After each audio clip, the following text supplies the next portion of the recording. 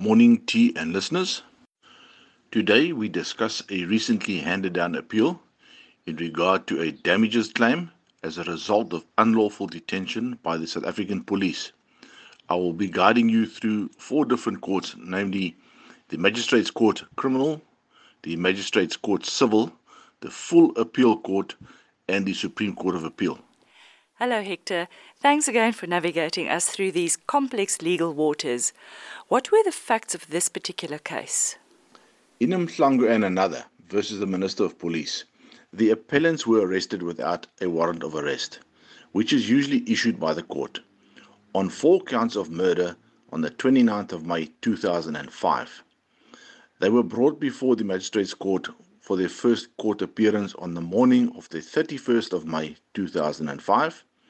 They were remanded in custody until the 14th of June 2005, pending the prosecutor's request to allow for further investigation and the bail hearing. Subsequent appearances before the Magistrates Court Criminal on numerous remands as a result in their further detention until the 10th of February 2006, when they were released after the Director of Public Prosecutions had decided to withdraw the criminal charges against them. After the criminal cases were withdrawn against them, they instituted civil action for damages against the State Minister of Police for the unlawful arrest and detention in the civil court. What was the outcome of their civil action against the state for the unlawful detention? The trial court held that the arrest and the police detention were unlawful and awarded damages to the appellants in the amounts of 90,000 rand to the first plaintiff and 50,000 rand to the second plaintiff with costs. No damage were awarded in respect of the claims for alleged loss of income and earning capacity, nor in respect of claim for non-patrimonial damages in respect of the plaintiff's judicial detention.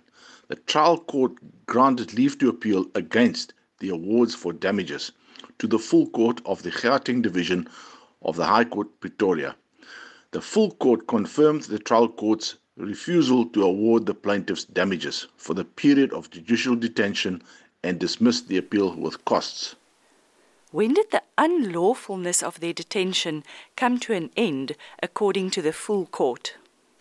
The full court held that the appellants' unlawful detention came to an end once they were detained in terms of a court order issued by the magistrate, which is the court of first instance, after the first appearance. And what did the full court find in terms of the trial court's decision? On appeal, the full court confirmed that the trial court's refusal to award the appellants damages for the period of judicial detention was decided correctly and dismissed the appeal with costs.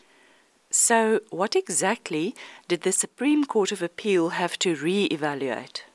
The Supreme Court of Appeal had to decide whether the inclusion of an inadmissible confession in the docket at first appearance in the court of first instance, the Magistrates Court Criminal, factually and legally caused the appellants to be detained thereafter. Assuming in favor of the appellants that the factual cause of their detention for the remainder of the entire judicial detention after the 14th of June 2005 was the inadmissible confession, the decisive inquiry was whether a legal causation was proved and whether the minister should be held liable for the full period of judicial detention. Legal causation entails an inquiry into whether the alleged wrongful act is sufficiently closely linked to the harmful legal liability. The court found that they were entitled to apply for bail and had not done so. This would have secured their freedom. Therefore, their continued detention was as a result of failing to apply for bail. Hector, given all this, what further question did the Supreme Court of Appeal have to consider? The inquiry raised the issue whether the appellants should have applied to be released on bail during the period of judicial detention and what limits of liability the legal convictions of the community and the legal policy determine. And what did the Supreme Court of Appeal find? The inclusion of the inadmissible confession in the docket with the intention that it be relied on was the factual cause of the appellant's further detention from the first appearance until they appeared in court on the 14th of June 2005. However, it was not the legal cause of the detention beyond the 14th of June 2005, on which day they could have, on all probabilities, have applied for bail and would have been released, that is, after the period of some 2 weeks judicial detention. The Supreme Court of Appeal found that their judicial detention was not the legal cause of their detention beyond 14 June 2005. If they had applied for bail, they would have been released after 2 weeks judicial detention served. For that period of 2 weeks, the court awarded an additional amount of 100,000 each in addition to the amounts awarded by the trial court.